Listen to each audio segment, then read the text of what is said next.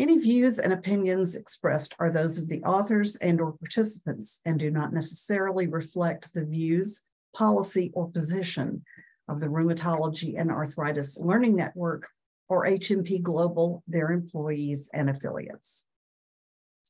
Welcome to this podcast from the Rheumatology and Arthritis Learning Network. I'm your moderator, Rebecca Michaud. Today, I'm speaking with Dr. Bryant, who is an associate professor in the Division of Rheumatology at the University of Nebraska College of Medicine in Omaha and the Veterans Administration Nebraska Western Iowa Healthcare System. He and his colleagues recently conducted a study on whether certain multimorbidity patterns are associated with long-term disease severity among patients with rheumatoid arthritis. Thank you for taking the time to talk with us today about your study, Dr. England. Well, thank you so much for having me. So what made you choose this topic for research? Well, this is really driven by the interactions that I have in clinic. Clinically, when I see patients, I've noticed that the majority of them have other conditions besides rheumatoid arthritis that affect how we are managing the disease. And certainly when we've looked previously in large epidemiologic studies, we find that the data fits with what we see in clinic, that overall at a population level, most patients with rheumatoid arthritis have other chronic diseases that are part of how we identify and manage these conditions. So can you give us a brief overview of your study? How many participants, how the study was structured, just the basics?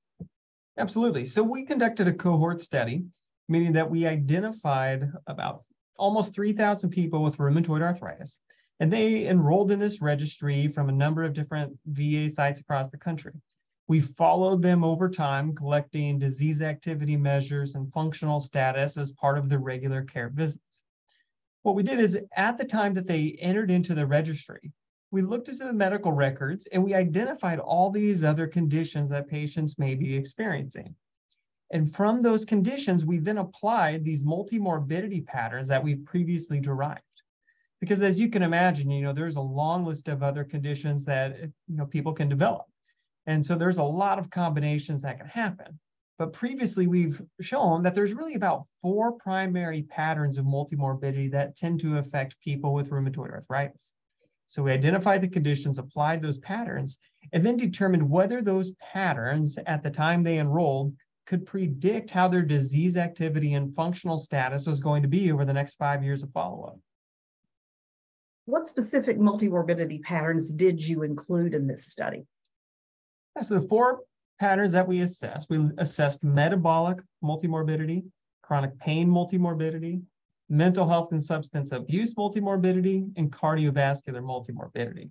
Now, we did some additional analyses with slight variations of these based on how we had derived these previously, but those were the main patterns we assessed. And how did you measure their effects on patient quality of life and functioning?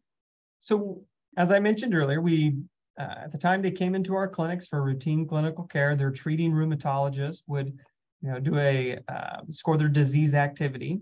And we looked at this with a couple different measures, but the primary measure that we used was the DAS-28. And then we measured functional status at the same time using the multidimensional health assessment questionnaire. And what did you find? Well, what we found was that several of these patterns were associated with higher disease activity and poor functional status, not only at the time that they were enrolled, but even throughout up to 5 years of follow-up. We observed this with chronic pain, with mental health and substance abuse, and with cardiovascular multimorbidity. The only pattern of multimorbidity that we didn't see associated with poor functional status and disease activity was the metabolic pattern of multimorbidity. So can you explain what that metabolic pattern includes, and did you come to any conclusions about why it does not have the same effect as the other patterns that you included in the study? Absolutely. So the metabolic pattern of multimorbidity includes several different conditions that are related to metabolic disturbances. So not surprisingly, this includes diabetes, this includes obesity, it also includes hyperlipidemia, hypertension, sleep disorders, renal disorders tended to cluster together with those.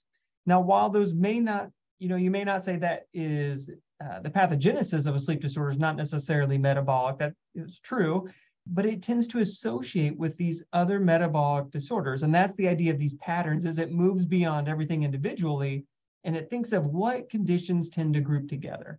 And so the best overall label for these conditions is that it's metabolic derangements that kind of group these conditions. Now, in our cohort, this was a highly prevalent pattern of multimorbidity. Over 60% of the people in our cohort, they had metabolic multimorbidity. So I think that, why was metabolic not associated? It doesn't necessarily mean that metabolic derangements don't contribute to function or they don't contribute to disease activity, but rather I think that the majority of our patients had this, so it's harder to tease out that there is a difference by having it. The other piece is that it's a pretty broad category. And so if you looked individually at obesity, we know that obesity tends to be associated with higher inflammatory markers. So I think looking at this more globally versus a very specific metabolic condition could also affect why we may not have seen that. Did any of the patterns that you studied have a greater impact than others? Was there one predominant pattern? And you just mentioned metabolic didn't affect the functioning as much, and for the reasons that you described. But the ones that did you see any difference in how prevalent that pattern was among your patients? Yeah, so there was a little bit of difference in terms of the prevalence. The chronic pain and mental health patterns were a little bit more prevalent than the cardiovascular. In terms of their impact on function and disease activity, we didn't formally compare them to each other, but overall we tended to see that they had highly overlapping estimates for how different they were versus not having that pattern. Where we really saw the biggest difference in terms of magnitude was when we took a step back even from the patterns and said, okay, let's not look at the individual pattern, but let's look at this idea of, does the number of patterns of multimorbidity you have matter? And so when we looked at people who had no multimorbidity patterns versus 1, 2, 3, or all 4, we saw a very clear dose response where the more number of multimorbidity patterns you have, the more it was impacting function, the more it was impacting disease activity.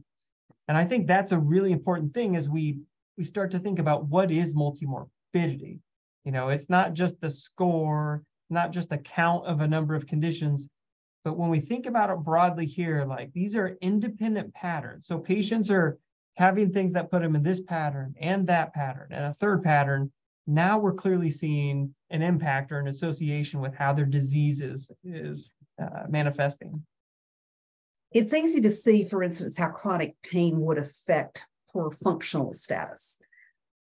But how does cardiovascular health or mental health actually affect RA disease activity? Were you able to determine anything about that? It's a great question. So we did some analyses to try and look at that a little further. One of the things we did was when we looked at disease activity is typically measured with a composite measure.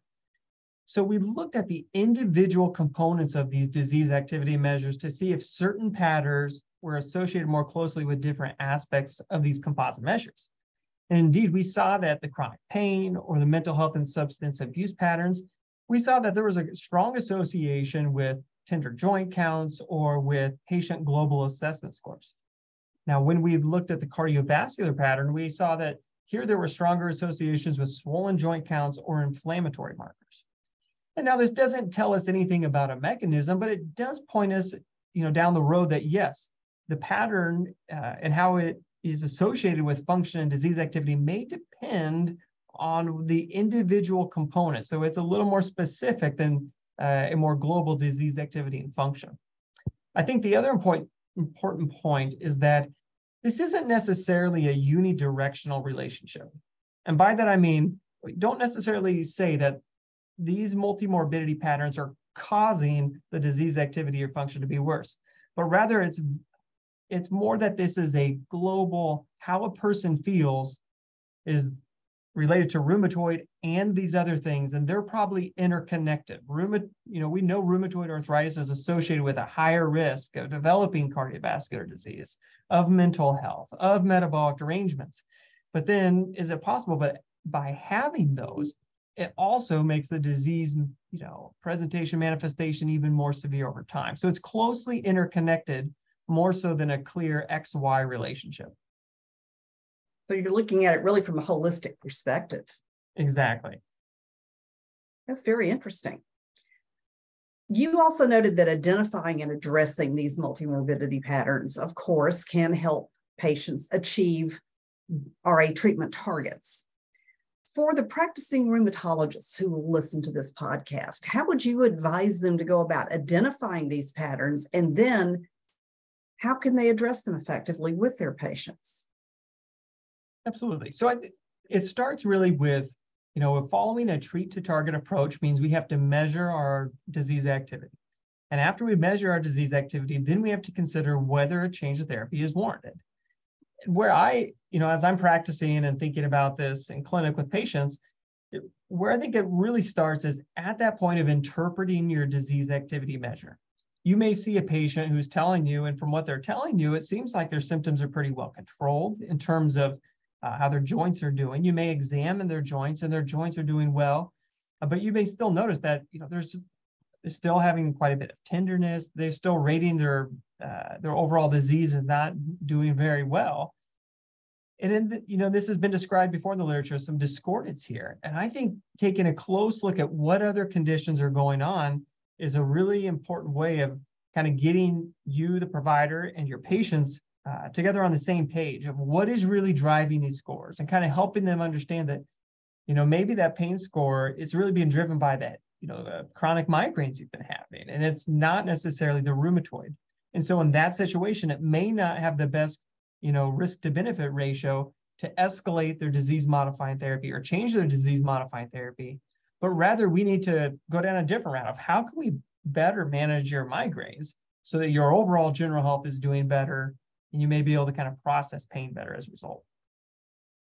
Well, for the rheumatologist who's working, for instance, in an academic center, as you do, they may have, easy access to the specialist who could help them, the neurologist who could help them with the patient who's got chronic migraine, or the cardiology department who can help them in managing the patient's cardiovascular disease. What about the rheumatologist who doesn't have all of those things easily at hand? How would you advise them to go about pursuing this sort of, it's really a multidisciplinary approach that you're talking about? Yeah, absolutely. It'd be ideal if we could all have a multidisciplinary, clinics here. And as patients came in, we could help them get to the right people with the expertise in real time. Unfortunately, that's not real practical to implement, more broadly. But one of the things that I always really try and talk to my patients about is the importance of having a primary care provider. Sometimes with rheumatology, because we are managing chronic diseases, patients will look to us as, experts who've really helped them through a difficult time, and they may come to see us almost like a primary care provider. And so I think it's really important to educate patients that, hey, I know we may see each other every 3 months, and we may try and help you beyond your rheumatoid. Absolutely, we want to help you feel better globally. But I explained to them it's really important to have the quarterback of your team, and that quarterback of your team is the primary care provider. They have general medical expertise that we may not feel as comfortable with anymore. And so getting them involved and making sure they're aware of their role and value, I think is really important. So the primary care physician becomes more, as you said, the quarterback or the gatekeeper. And yes, the rheumatologist is going to deal with your RA, but here's a recommendation for a cardiologist who can help you make sure that you've got your cardiovascular disease under control, and to help you with lowering your cholesterol and lowering your blood pressure. Exactly. And sometimes we even find where, we'll have situations as we're thinking about treatment changes for the rheumatoid arthritis. We think that, well, in the context of other things going on in your health, this may not be the right time or the right decision to do. And so that's where it's really valuable to reach back to the primary care and communicate, why you're making these decisions and what sort of overall general medical management could be really impactful for allowing us to maybe make that RA decision down the road to improve their outcomes. Any last thoughts for your colleagues in rheumatology when it comes to helping patients with multiple morbidities? I think it's, we still have a ways to go. I don't know that we have the best approach for how to how to manage rheumatoid arthritis and multimorbidity together. Certainly, as we think about the clinical trials that generate a lot of our evidence, patients with multimorbidity probably aren't comprising most of those people in the trials. So we are lacking some evidence here. But I think just, really assessing each patient and thinking in the context of what are the other factors, what are the other conditions contributing to their overall health right now? How might those relate with rheumatoid arthritis? And how can we make sure we're doing the best thing, not just for their joints, but for them as a person? Well, thanks very much for spending this time with us. It's very interesting, and I look forward to talking to you again. Sounds great. Take care.